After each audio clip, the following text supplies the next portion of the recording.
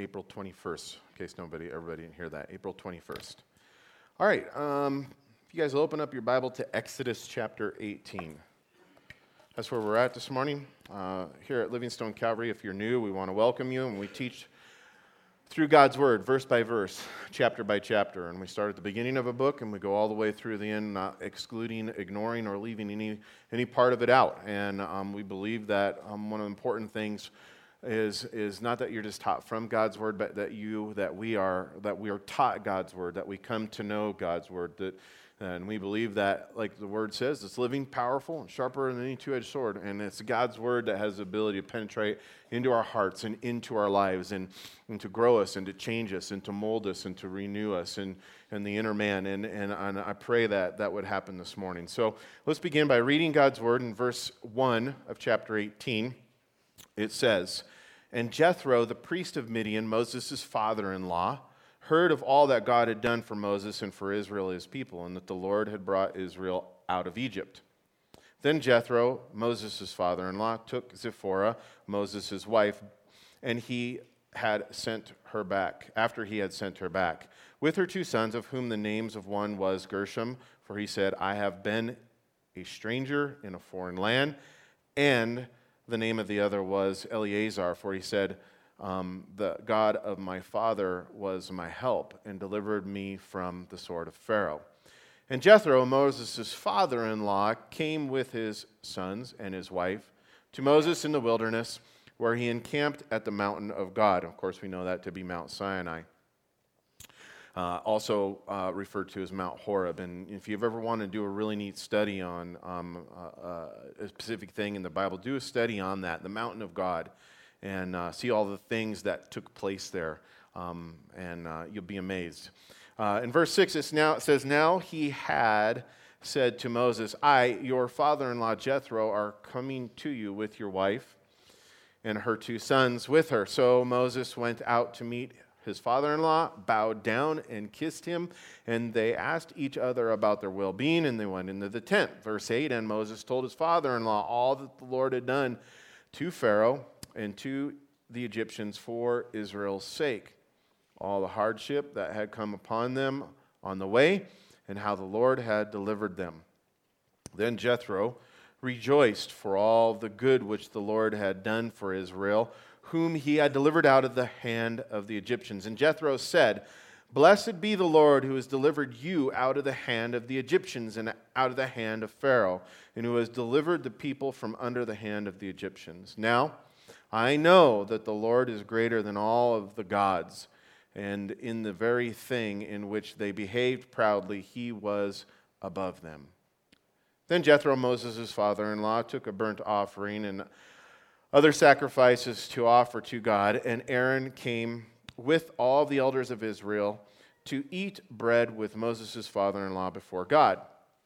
So it was on the next day that Moses sat to judge the people, and the people stood before Moses from morning until evening. So when Moses' father-in-law saw all that he did for the people, he said, What is this thing that you are doing for the people? Why do you alone sit, and all the people stand before you from morning until evening? And Moses said to his father-in-law, Because the people come to me to inquire of God. When they have a difficulty, they come to me, and I judge between one and another, and I make known the statutes of God and his laws. And so Moses' father-in-law, verse 17, said to him, The thing that you do is not good. Both you and these people who are with you will surely wear yourselves out, for this thing is too much for you. You are not able to perform it by yourself. Listen now to my voice. I will give you counsel, and God will be with you.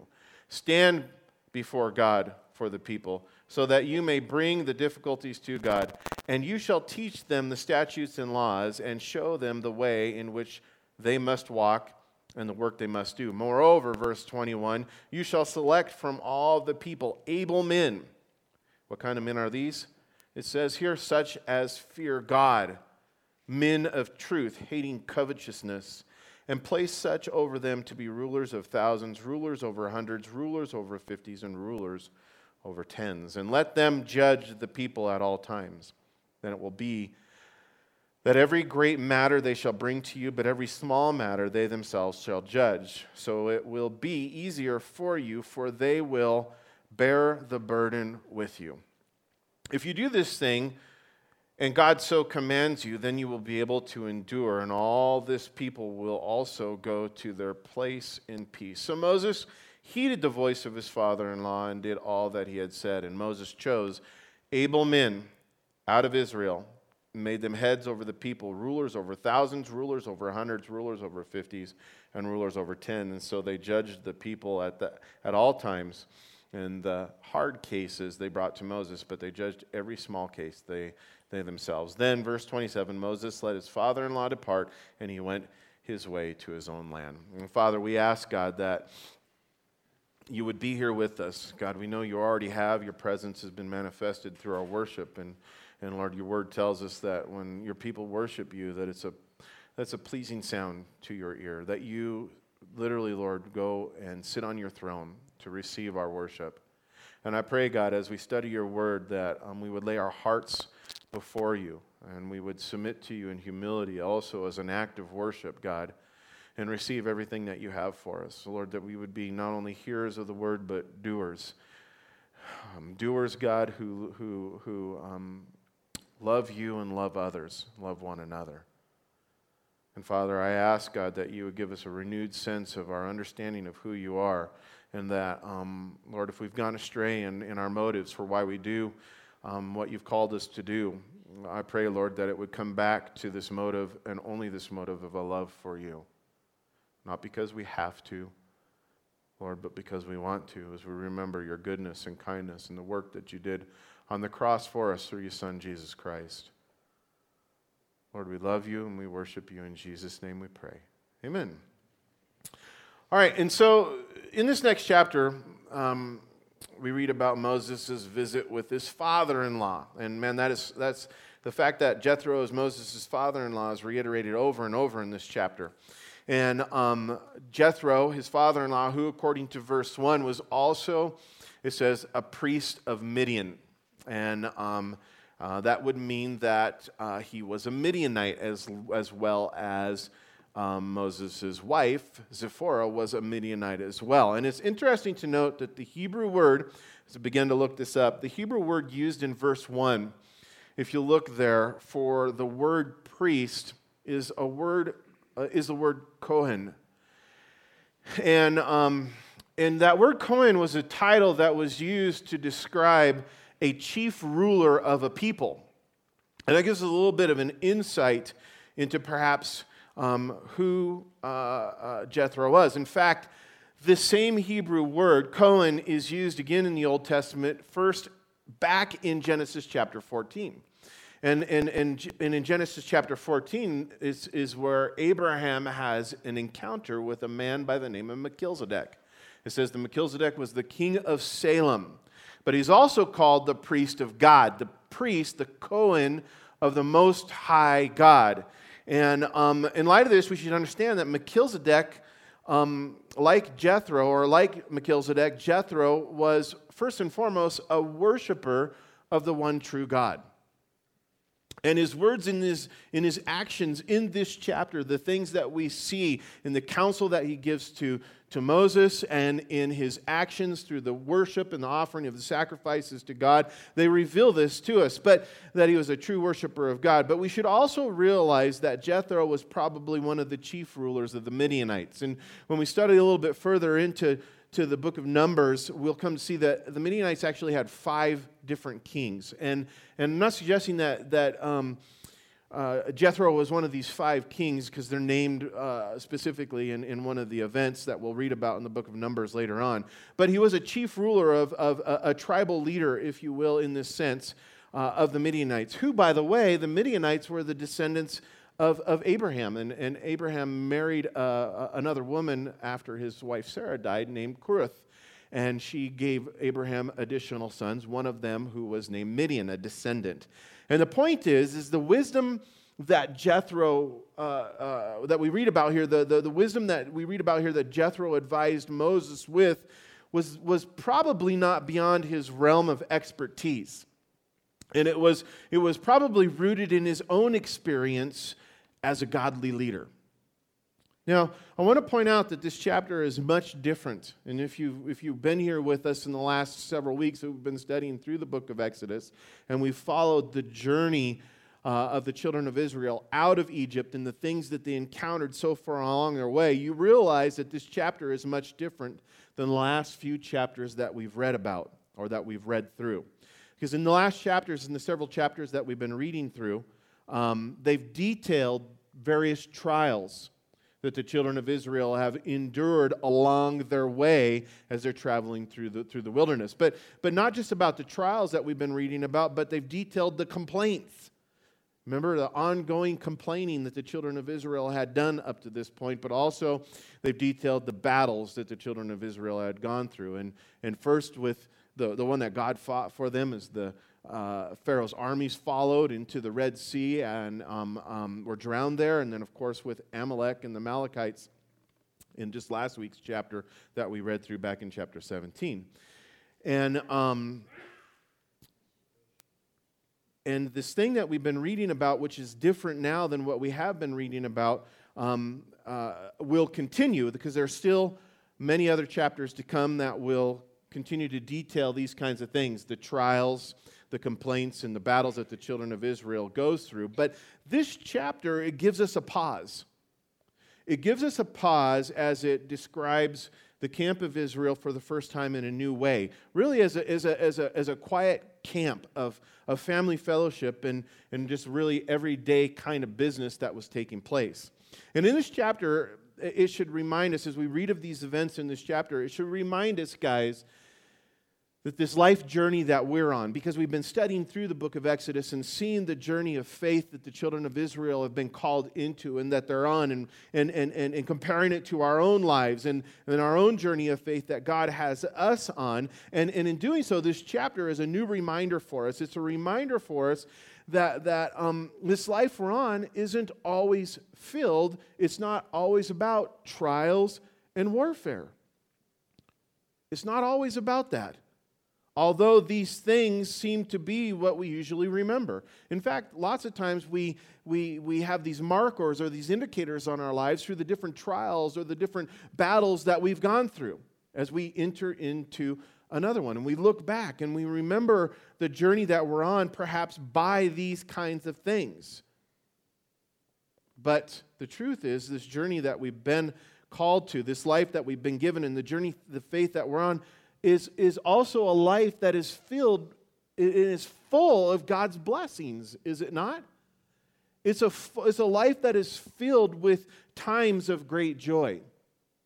I like what Charles Spurgeon once said. He said, God's people are prone to engrave their trials in marble and write their blessings in sand. And I think there's some truth to that. And because this is true, God's Word, and because God knows this, God's Word is constantly encouraging us to set up memorials. To set up memorials that will remind us about God's blessings and about those past joyful times that we've gone through. Furthermore, this is why we on a daily basis, as Philippians 4 tells us, on a daily basis, perhaps even on a moment-to-moment basis, and we need to be meditating, the Word says, literally setting our minds on the things that are just and pure and lovely and good and praiseworthy. And in doing so, we're told that we will let our heart, or we will open up our hearts to be moved to this place of rejoicing, to be rejoicing in what God has done and in what God is doing. And this is the kind of thing that we see taking place in this chapter. As the good news of what God had done for Israel is not only reflected on, but it is also praised and brings forth worship. The point is, praising God is much better than complaining to God.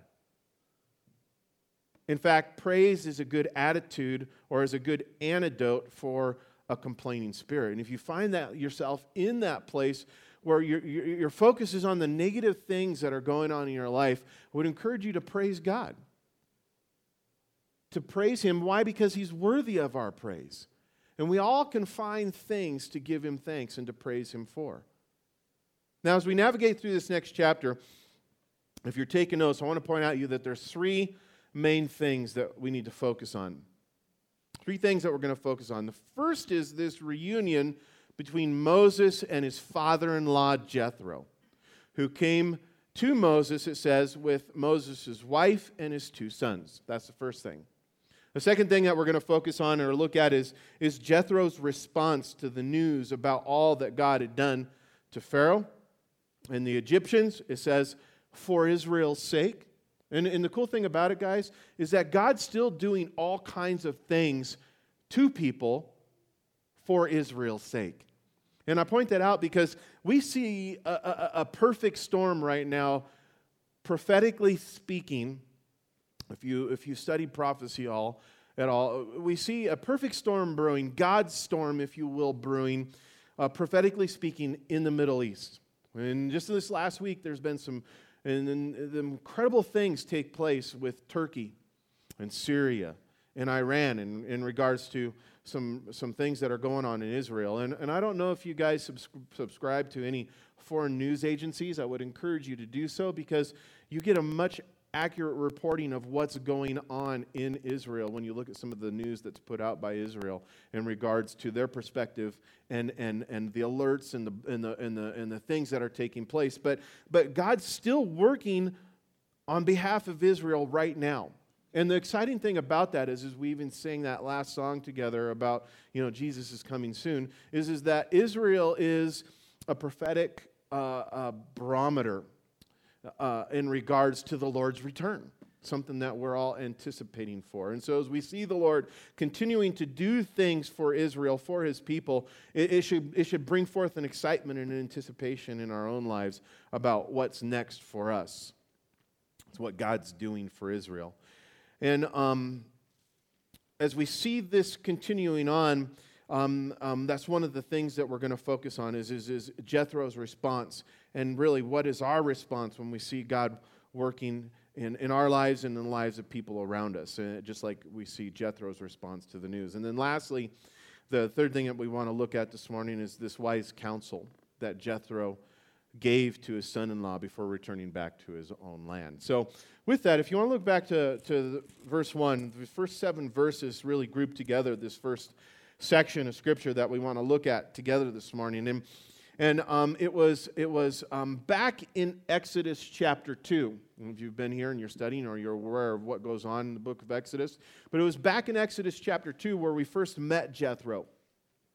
And Moses had first met Jethro's daughters before he'd even met Jethro, and it was at a well there in Midian. And he met them there after he himself, Moses, had fled from Egypt in order to save his life. And you guys know the story. Moses had fled from Pharaoh because he had murdered an Egyptian man who was beating a Hebrew slave. And of course, Moses, being a Hebrew, who had been raised up miraculously in Pharaoh's home, came to this place where he had saw the oppression of God's people, of his people as well. God had opened his eyes and opened to his hearts to these things. And then Moses said, he saw the situation, he needed to intervene. But he intervened on his own, apart from God, God's strength and God's wisdom. And in doing so, he acted in an ungodly way. Well, he fled from the sword of Pharaoh is what it says. And Moses came into the land of Midian, leaving everything behind, and he found Jethro's daughters there upon his arrival there into Midian at a well trying to water their flocks of sheep. But what we know is we're told that there was other shepherds there who came to the well, and they had driven away Jethro's daughters' sheep after they had worked to fill the troughs full of water. They watched and let them fill the troughs full of water, and then they drove them and their sheep off so that their sheep could come and take the water. And seeing this injustice, as Moses was a man who stood up for justice, is he stepped in and he drove these shepherds away and then finished helping the women watering their sheep. And it was this act of kindness that opened up the door for Moses to come and live with Jethro, and eventually led to him marrying one of Jethro's daughters, Zipporah. And Moses ended up living in Midian for 40 years, before being called by God to go back to Egypt. Remember, by the burning bush in the wilderness, where God came to him and made himself known to him. And then that is when Pharaoh, or when God sent Moses back to Egypt to be his deliverer, to deliver God's people out of Pharaoh's hand. And during this time that Moses had spent with Jethro, he had these two sons, Gershom and Eleazar, and they're mentioned by name here in verses 3 and 4 with an explanation to why Moses had named these things, and the names of the son reflected the work that God had done in his life. And as we take all this consideration and we look now here to verse 2, it tells us that Jethro then took Moses, his wife, and his two sons and went to Moses, who was camped in the wilderness at the mountain of God, after it says that Moses had sent them back to him. And even though the text does not specifically tell us when or why Moses had sent them to him, the context of the passage leads us to believe that Moses had sent them back to Jethro sometime after the crossing of the Red Sea. And I point that out because in some of your study Bibles, you may have a reference back to Exodus chapter 4. And in Exodus chapter 4, we know that as Moses was making his way to the land of Egypt, that an angel of God came and visited him along the way, and it was going to kill Moses because Moses had not circumcised his two sons. And I don't want to get into that whole account, but there was this confrontation between Zipporah and Moses at that time, and that passage of Scripture is referenced in a lot of your guys' Bibles because there's some who believe that is when Moses sent his wife back to be with, and sons to be with his father as he was in Egypt for that whole time. And I don't necessarily agree with that because the context of the passage doesn't lead us to believe that in any sense. In fact, if you study God's word simply and let it simply explain itself as we read it, which I always think is the best way to look at God's word, is that the passage leads us to believe that Moses had sent them back sometime after the Red Sea crossing. And here's the reason why. Because he did so in order to let his father-in-law know, according to verse 1, to let him know about the things that God had done for Israel and how the Lord had brought Israel up out of Egypt. And having heard the good news, verse 6 tells us that Jethro then sent a message back to Moses saying that he was coming back to Moses with Zipporah and his sons, and her sons. And at this point, I think we should stop and take a moment to look at Jethro. Because the things that we're reading about here reveal a lot about the character of Jethro, the person, the man, who he was, and what was important to him. Because he, obviously being a very old man at this time, or by this time, could have very well just stayed back in his own land, at his own home, in the comfort of his own home, and enjoyed the time that he had with his daughters and his two grandsons, and then sent them back on their way without him going. But he didn't. And why?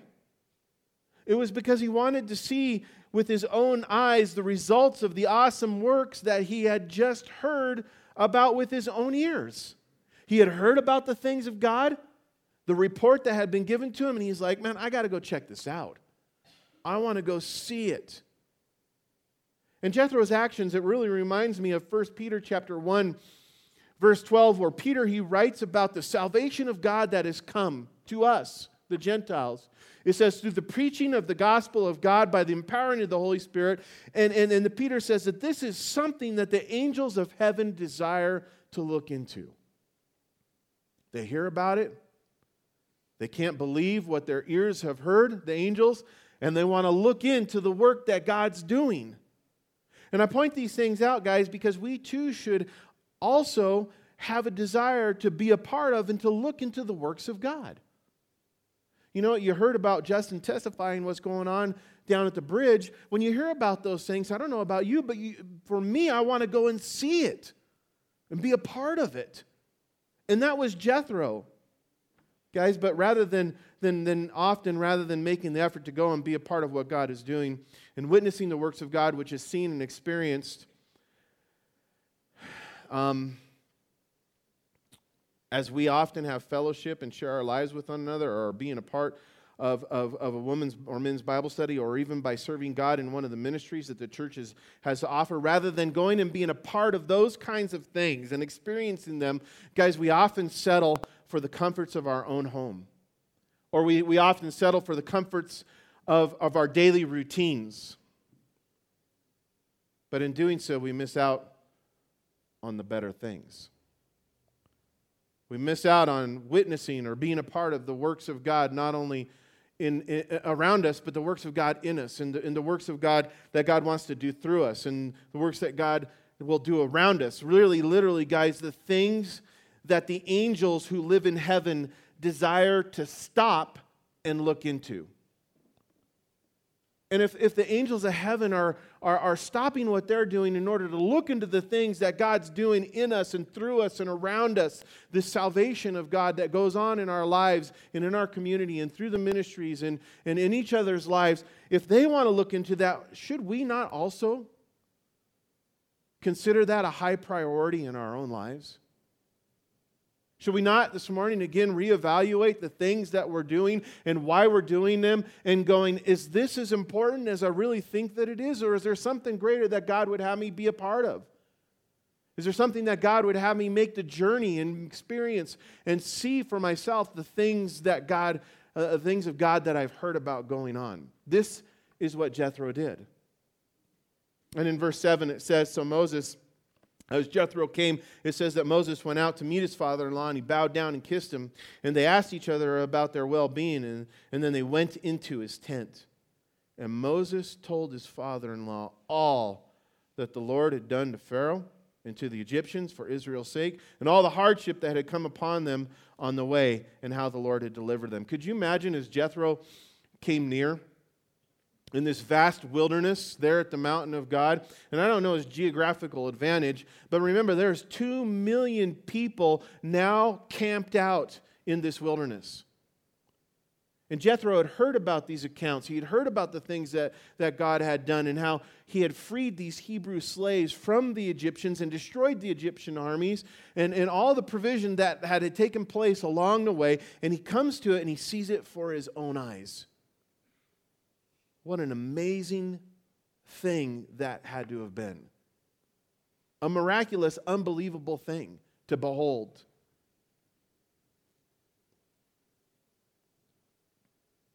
Now, as we continue on, I want to look into the second aspect of what we're being told here in the Scripture. We're being told that about the words that were communicated to Jethro, but mostly as we read on, even by what I reread here, of Jethro's response to not only what he saw, but the words that Moses testified to. And it's obvious as we look at this from the very beginning that during the 40 years that Moses had spent with Jethro, that he had really come to care about this man, his father-in-law. He respected him.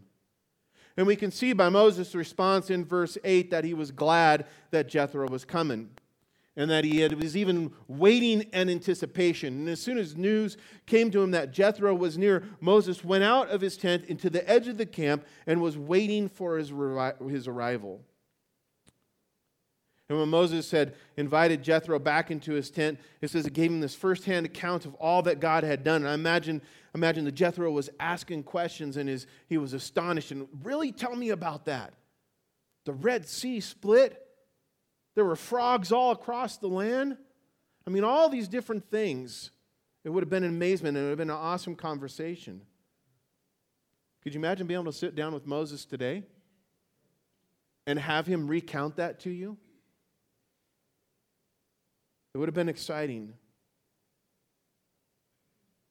And not only did Moses recount all that God had done to Pharaoh and the Egyptians, but he also accounted to him all the hardships that they had come upon in their journey, and that journey of faith that they had been on up to that point, and specifically of how God had delivered them yet along the way, over and over and over again. And it's important for us to notice that the report Moses gave, guys, wasn't what he had done, but it was what the Lord had done. It wasn't what he had done, but it was what the Lord had done. And I really appreciate, Justin, that all throughout this sharing about the bridge, it's a report of what the Lord had done and what the Lord is doing. And certainly Moses was used in many mighty ways, but he was a humble man. He was always careful to never take any of the credit or the glory that God deserved. But as we read about the testimony that Moses gave to Jethro, you know what it should remind us of? It should remind us of what God has done to deliver us. It does for me when I think about these things. I reflect on what God has done to deliver me. What has God done to deliver you? And how God has delivered us from our bondage. Not only what He had done to deliver us, but what He had done to deliver us from the hardships that we'd faced and do face on our own journey of faith. Do you reflect on that? Do you think about that? Not only in how God saved you and what He saved you from, but how He continues to be with you on this journey of faith and deliver you from hardship, from trial, from adversity. But more importantly, Moses' testimony, guys, should remind us of how we should be looking for and taking opportunity to be with other people or to tell other people about the things that God has done for us. Are you doing that? Are you taking opportunity to tell other people about the things that God has saved you from, how He saved you, and how He continues to be involved in your life today? And here's the reason why. Because in doing so, guys, God is honored. God is glorified. And when we share about what God has done for us or what God has done in us and what God is doing through us, you know what's going to happen? Others are going to be hopeful. They're going to be encouraged to believe that God can and will do the same things for them. In fact, there are many passages of Scripture that admonish us to do this, like Psalm 105, verses 1 through 2, which says, "Give thanks to the Lord. Call on His name. Make known among the nations what He has done. Sing to Him, sing praise to Him, and tell of all of His wonderful acts." And when we're willing to share about what God has done, you know what? It creates an opportunity for those who are willing to listen to also experience and come to know God in a new or in a deeper way. And such was the case for Jethro, who listened to all that God had done. And then look, in verse 11, what does he declare? He says, "Now I know that the Lord is greater than all the gods." And truthfully, it wasn't ever a question of, well, maybe God isn't. That's not the statement that's being made here. It's just a testimony of a truth which you already knew to be true. And how do I know this? Because the Hebrew word that is used here is for the word know is not like this coming to the realization of. It wasn't like this epiphany. Oh, I come to know. It's not a coming to know. Rather, it's a knowing by a personal experience. That's the Hebrew word that's being used here. It's a coming to know by a personal experience. And I point this out because knowing God in an experiential way, which we all desire, but coming to know God in an experiential way is not exclusive to what God does for us or what God does through us personally. Rather, our knowing of God and our growing in our own personal understanding of who God is and understanding of what God can do also comes when others share with us about their encounters with God or about what God is doing in their lives. I love to hear about those things.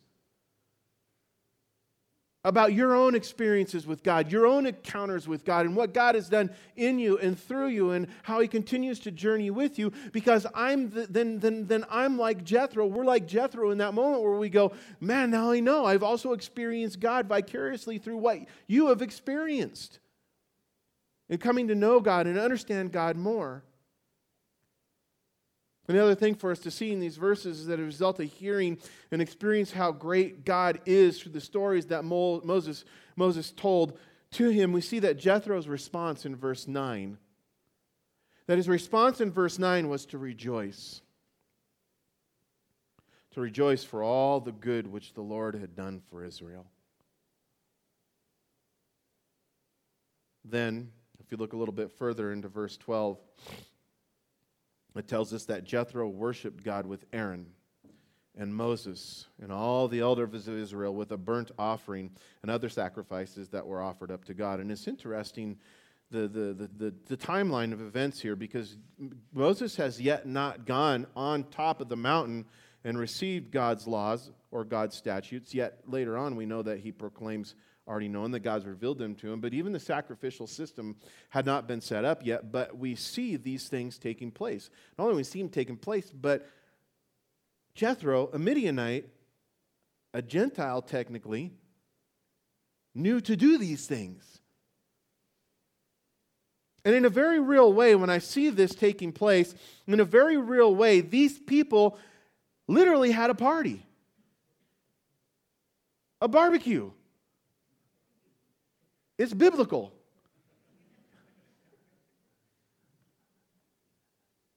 And having this party, having this get together, they celebrated everything that God had done with steak. And Jethro's example, guys, I point this out because it's a good reminder that this life that God has given us to live, it needs to be celebrated. It needs to be enjoyed. It needs to be celebrated intentionally. Did you know that was part of the provision for the sacrificial system? There were certain sacrifices that were offered wholly and completely to God, but there are other sacrifices that were offered up that were to be consumed by the people together as an act of worship and praise to God. In fact, in 1 Timothy, when we talk about this life that God's given us to live, needing to be intentionally celebrated and intentionally enjoyed, it tells us in 1 Timothy chapter 6, verse 17, it says that God richly gives us all things to enjoy. He richly gives us all things to enjoy. And furthermore, it was King Solomon who wrote and said in Ecclesiastes 2, chapter 2, verse 24, he says, "Nothing is better for a man than that he should eat and drink and that his soul should enjoy good in his labor. This also I saw," he says, "was from the hand of God." Now, Solomon will go on and talk about that life for pleasure alone and celebration alone and enjoyment alone is futile apart from God. But when God, in the life that He's given us to live, and the praise and worship of Him is brought into it, there's a fullness, there's a completeness, there's a holy aspect that's brought into enjoying this life that God's given us to live. And when the worship and praise of God for what He has given us and for what He has done is the motive for our celebration, it's an awesome thing. But the fact of the matter is, here's where it gets real for us, I think, at least for me. The fact of the matter is that we, at least the church in America, as far as I've seen it, and it's not the case for all the church. I've been in many other countries where I've worshiped and celebrated with Christians, and it's not the same. But at least here in America, guys, we're too busy with our labors. We're too busy with our labors and too busy with our everyday lives, and we neglect these times that we're reading about here in this chapter to pause from life. To pause from life and to come together and to reflect on and celebrate everything that God has done for us. When was the last time you did that?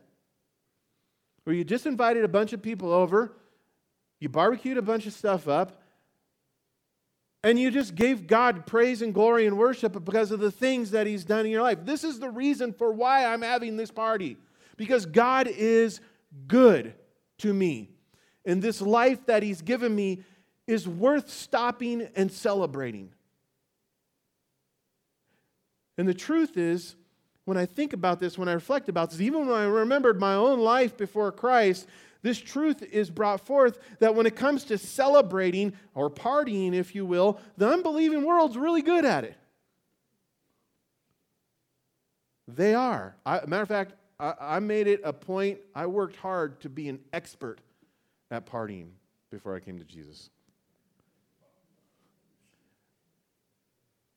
But sadly, the unbelieving world's motive, as well as mine at that time for celebrating, is rooted in the belief that we should eat and drink and be merry. Why? Because tomorrow we die. And it's sad, really, when you think about it. It's pathetic and it's sad. Yet when it comes to the motives for celebrating, we who have been set free from sin, we who have been set free from death and have been given life, and life more abundantly, as the Word of God tells us in the book of John, we have so many better reasons, and such better reasons to celebrate as we come together in order to praise and worship God. So why don't we? Why is the church not known as the partiers? We should. We should regularly take time out of our lives, out of our daily schedules, to fellowship and to worship and praise and celebrate what God has done together. Now, I know that's not all of what life is supposed to be. And it was King Solomon who also said in Ecclesiastes chapter 3, verse 1, he said, there's a time for everything and a season for every activity under the sun. And clearly Moses knew this, as verse 13 tells us that on the very next day he went back to work. He went back to work and he served the children of Israel as they went out to judge them, it says, from morning until evening. Yet in doing so, his father-in-law, Jethro, it says that he observed what Moses was doing, and when he saw the weight of the task that Moses was attempting to carry on his own, he asked him in verse 14 two questions. He asked what it was that Moses was doing, and maybe I shouldn't do this, but in my own mind, I see things when I read this, and I kind of see, Jethro kind of strolling out a little bit later in the day, and Moses is already sitting before the people, and he's got a line from here, it's wrapping all the way around Mount Sinai, and people wanting to come and talk to him, and he's strolling out, and he's like, son-in-law. He comes up and taps him on the shoulder, and of course, none of this is in there, it's just in my mind, so... And it can be a pretty scary place up there. But I see these things going on, and there's some humility, but yet there's some wisdom and a sense of kind of knowing better here. And he comes to him and he asks him these two questions. What are you doing? Moses, buddy, son, what are you doing? And not only that, he says, why are you doing this? Why are you the only one? And what Moses was doing, it was a godly thing. He was doing a godly thing. As he, as the leader, was listening to the problems of the people and then taking God's statutes, he said, and then God's laws and making it known to them. But in trying to do this, we see that he was trying to do the work all by himself and that he had taken on too much. And after listening to Moses explain himself, Jethro concluded in verse 17 that the thing that Moses was doing was not good. It was not good. And the advice that Jethro proceeded to counsel Moses with was very practical, as he suggested that Moses go and select able men, he said. He gave him these three standards: men who feared God, men of truth, or men who hated covetousness, and to teach these men about God's statutes and God's laws so that they could also judge the people and share the burden that Moses was trying to carry on his own. And it's very practical wisdom. And even though Jethro's counsel seemed like a very reasonable advice, and really we can look at it and go, yeah, that's common sense, right? We might say that. The best part of his counsel, I think, is found in verse 23. If you look there. And it's subtle and we might overlook it, but the best part of his counsel is seen in verse 23 where after he gave them this advice and assessed the situation, he encouraged Moses, to take his advice and then to bring it before God. Guys, and that's so key. There are a lot of times where God's got you doing something and people's come up to you and they've seen stuff and they're like, and people are full of advice and opinions. But what stands is God's word, God's counsel. And Jethro knew that. Again, being a godly man, he knew that. He said, bring it before the Lord and see if this is something that God would command you to do. Now, this is the thing that Jethro encouraged Moses with, and it was this thing that Jethro encouraged Moses with, the advice and the counsel of sharing the burden. It was the same kind of thing that we read about in the New Testament, and specifically in Acts chapter 6, with the apostles. And in that chapter, we read that the church was growing, the early church was growing, and the needs of the people were not being met, as it was too much for the 12, it says, to have overseen everything on their own. And so other men, it says, who had a good reputation and were full of the Holy Spirit and full of wisdom were chosen to serve the people and make sure that the needs of church were being met alongside the apostles. And guys, this principle, this real biblical principle of distributing the work and many carrying the load together rather than just one or a few carrying it all on their own is what God's called all of us to do. It's what He's called all of us to do. You know, and this has its applications into our lives in many different ways, biblically speaking. For example, in Galatians chapter 6, verse 2, it says this, "Carry each other's burdens, and in this way you will fulfill the law of Christ." Now think about that. The application here is to the individual. Is that when you see your brother or your sister in need, that you just don't stand by and go, "Wow, that looks really heavy. Looks like you got yourself into some trouble. I'll pray for you." And yeah, we should be praying for one another, but the implication of the passage here is that you're supposed to do something about it if you have the means to do it. The wordage there in the Greek is literally this picture of you guys have all seen the three-legged race, right, at a picnic? Is that you would go and gird yourself next to that person who is burdened by whatever they're going through, and then you would carry that load with them. That when they're weak and they can't move or carry or function on their own, whatever it is that we as a body, we as a church, would come alongside one another and this way fulfill the law of Christ. What's the law of Christ? What is it? Love God and love one another. And it's a very practical way that we're called to do this, is to share the load, to share the burden. And that's the beauty of being a part of a fellowship that loves Jesus, because, guys, we don't have to do it on our own. I feel sad for people who come to Christ and get hurt by the church, and I get it, and they go, "You know what, I'm tired of the church. I'm just going to worship on the mountain all alone. I don't need anybody." And we've all felt like that at times. But we're selling ourselves so short of everything that God has for us. And what we do when we do that is just like what Jethro said to Moses, it's not good that you do it on your own. And as tough as we think that we are, guys, God has not created us. Listen, He's not created us to do it on our own. We've been created to have a dependency upon Him, first and foremost, and then He's created it to have an interdependence. He's created us to be interdependent upon one another. And without that, we can't make it. We can't. And this is further revealed in this other aspect in Romans chapter 12, verses 3 through 6, where Paul writes and he says, "For I say," and if Justin, you want to come up, we're gonna end with this. He says, "For I say, through the grace given to me, that everyone who is among you, not to think of yourself more highly than you ought to think." And what does that mean? I got it. I don't need anybody. I can do it all on my own. He literally says, I love one translation. It says, "Will you act like a sober man?" But in this translation it says, but to think soberly. Don't think of yourself more highly than you ought to think. And guys, we have this problem. This is a man thing. And not exclusive to men, but it's like I don't need to call anybody to come help me chink my cabin. But we're called to be there for one another in the body, specifically. And so he says, but to think soberly. Why? Because God's dealt to each one a measure of faith. In other words, God has seen fit to give each one of us an ability